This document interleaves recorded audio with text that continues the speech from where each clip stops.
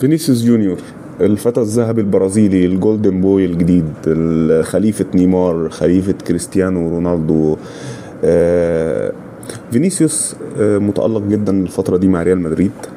بس طبعا ده ما كانش بسهولة. فينيسيوس جونيور مع ريال مدريد من صيف 2018 بعد ما حصل مذبحة في ريال مدريد وكريستيانو رونالدو ساب النادي لليوفنتوس. طبعا وجود فينيسيوس جونيور في الوقت الحالي في ريال مدريد مر بمراحل. المرحلة الأولى إن هو كان السكيلفول وينجر اللي بيحاول يعمل كل حاجة عشان خاطر يبين قد إيه أنا لعيب، أنا برازيلي وعندي مهارات وحرفنة وأنا زي كريستيانو وزي روبينيو وزي رونالدينيو. بس للأسف هو السكيلز الكتيرة، الحاجات الكتيرة اللي كان بيفكر يعملها في نفس الوقت دي ما كانتش بتظبط معاه. ما كانش بيلعب بشكل جماعي، ما كانش بيقدر يجيب اجوان. الفينيشنج بتاعه كان سيء جدا جدا يعني، وكان الناس ابتدت تتريق عليه، وكان الناس ابتدت ان هي تشوفه ان هو يعني حاجة مش يعني شبيه نيمار بس مش فعال زي نيمار. بيحاول يعمل مهارات بس رجله مش مساعداه، مفيش تواصل ما بين اللي بيحاول يفكر فيه واللي بيحاول يعمله. طبعا فينيسيوس جونيور هو لسه حتى الآن يعني هو عنده 23 سنة تقريبا، يعني صغير يعني، حتى قابل للتطور وان هو هيكون افضل وافضل في المستقبل يعني. طبعا ربنا يبعد عنه الاصابات وعنه الحاجات التانية الوحشة الكتير دي. فيني في التطور اللي حصل هو كان يعني في البداية اصلا كان تطور بدني. الراجل اشتغل على نفسه كويس من الناحية البدنية وظهر ده في اكتر من صورة على السوشيال ميديا وعلى الانستجرام ان هو بيحاول يتمرن ويبقى عنده فيزيكال شيب بشكل كويس عشان خاطر يقدر يتحمل الالتحامات اللي بتتطلبها المهارات اللي هو بيعملها، لان طبعا ما فيش مدافع هيسيبك تعمل مهارات وتعمل رينبو فليكس والحاجات دي كلها ومش هيحصل لك التحامات وتخبيط وانت راجل سريع وراجل مفتاح لعب كبير يعني. فالاضافه للتطور الجانب البدني كمان كان فيني ابتدى ان هو يكون طريقة لعبه اكثر جماعية، وحصل بينه وبين كريم بنزيما خاصة لينك اب بلاي كده وتواصل كبير يعني. بعد ما ظهر فيديو بالظبط الموسم اللي قبل الموسم 2022 في 2021 كان فيديو كده تسريب يعني حصل ان كريم بنزيما كان بيتكلم مع حد من اللعيبه بيقول يا جماعه ما حدش يبصيله، الراجل ده بيلعب ضدنا. وهو الراجل يعني شاب صغير لسه بيتعلم يعني، فاكيد هو خد الحاجات دي وحولها لبوزيتيفيتي والطاقه ايجابيه يعني.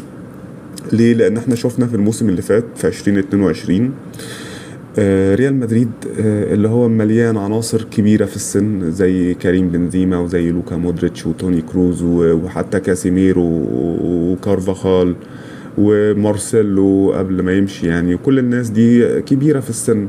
كان مفتاح اللعب الأكبر في الفريق هو اللينك اب بلاي اللي كان ما بين بنزيما وما بين فينيسيوس ابتدى يشوف بنزيما يقدر يتواصل معاه، بيقدر يتحركوا بشكل كويس، في تفاهم بينهم غير طبيعي، تفاهم غير طبيعي طبعا.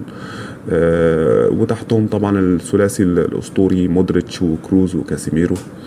وابتدى ان فيني تبقى يعني مهارته الى حد ما او بشكل كبير جدا ايجابية على الجون، بيحاول يجيب اجوان، بيحاول ان هو يختار السهل، يرقص لما يحب، لما يبقى ده الاوبشن الاكثر يعني فعالية، يختار ان هو يباصي لما ده يبقى الافضل للفريق. كانت الثنائية بتاعت بنزيما وفينيسيوس الموسم اللي فات هي تقريبا افضل ثنائية في اوروبا يعني. وهو ده الحاجة لو احنا بصينا حتى على مشوار ريال مدريد في الشامبيونز ليج اللي فات والكامباكس اللي حصلت قصاد باريس وقصاد تشيلسي، وفي الماتش النهائي طبعا الجون بتاع فيني، هنلاقي ان فيني يا اما بيعمل الاسيست، يا اما بيشارك في اللينك اب بلاي، يا اما بيرقص وبيوصل حد، بيدي البري اسيست. فكان هو بلا أدنى شك يعني من التوب فايف أفضل 5 لعيبة في العالم الموسم اللي فات، واتظلم طبعا في البالون دور والحاجات دي كلها إن هو يبقى في مركز متقدم. السنة دي كمان فينيسيوس جونيور مع تراجع مستوى بنزيما شوية نتيجة لكبر السن والمجهود الكبير اللي حصل، فيني راجل برضو شايل الفرقة بشكل كبير، وهو أهم لاعب في الفرقة. و وانا اتوقع كمان ان هو هيتطور اكتر واكتر. فينيسيوس دلوقتي ممكن يكون في مستوى حد زي كيليان امبابي، وتأثيره كمان في الشامبيونز ليج اكبر من كيليان امبابي.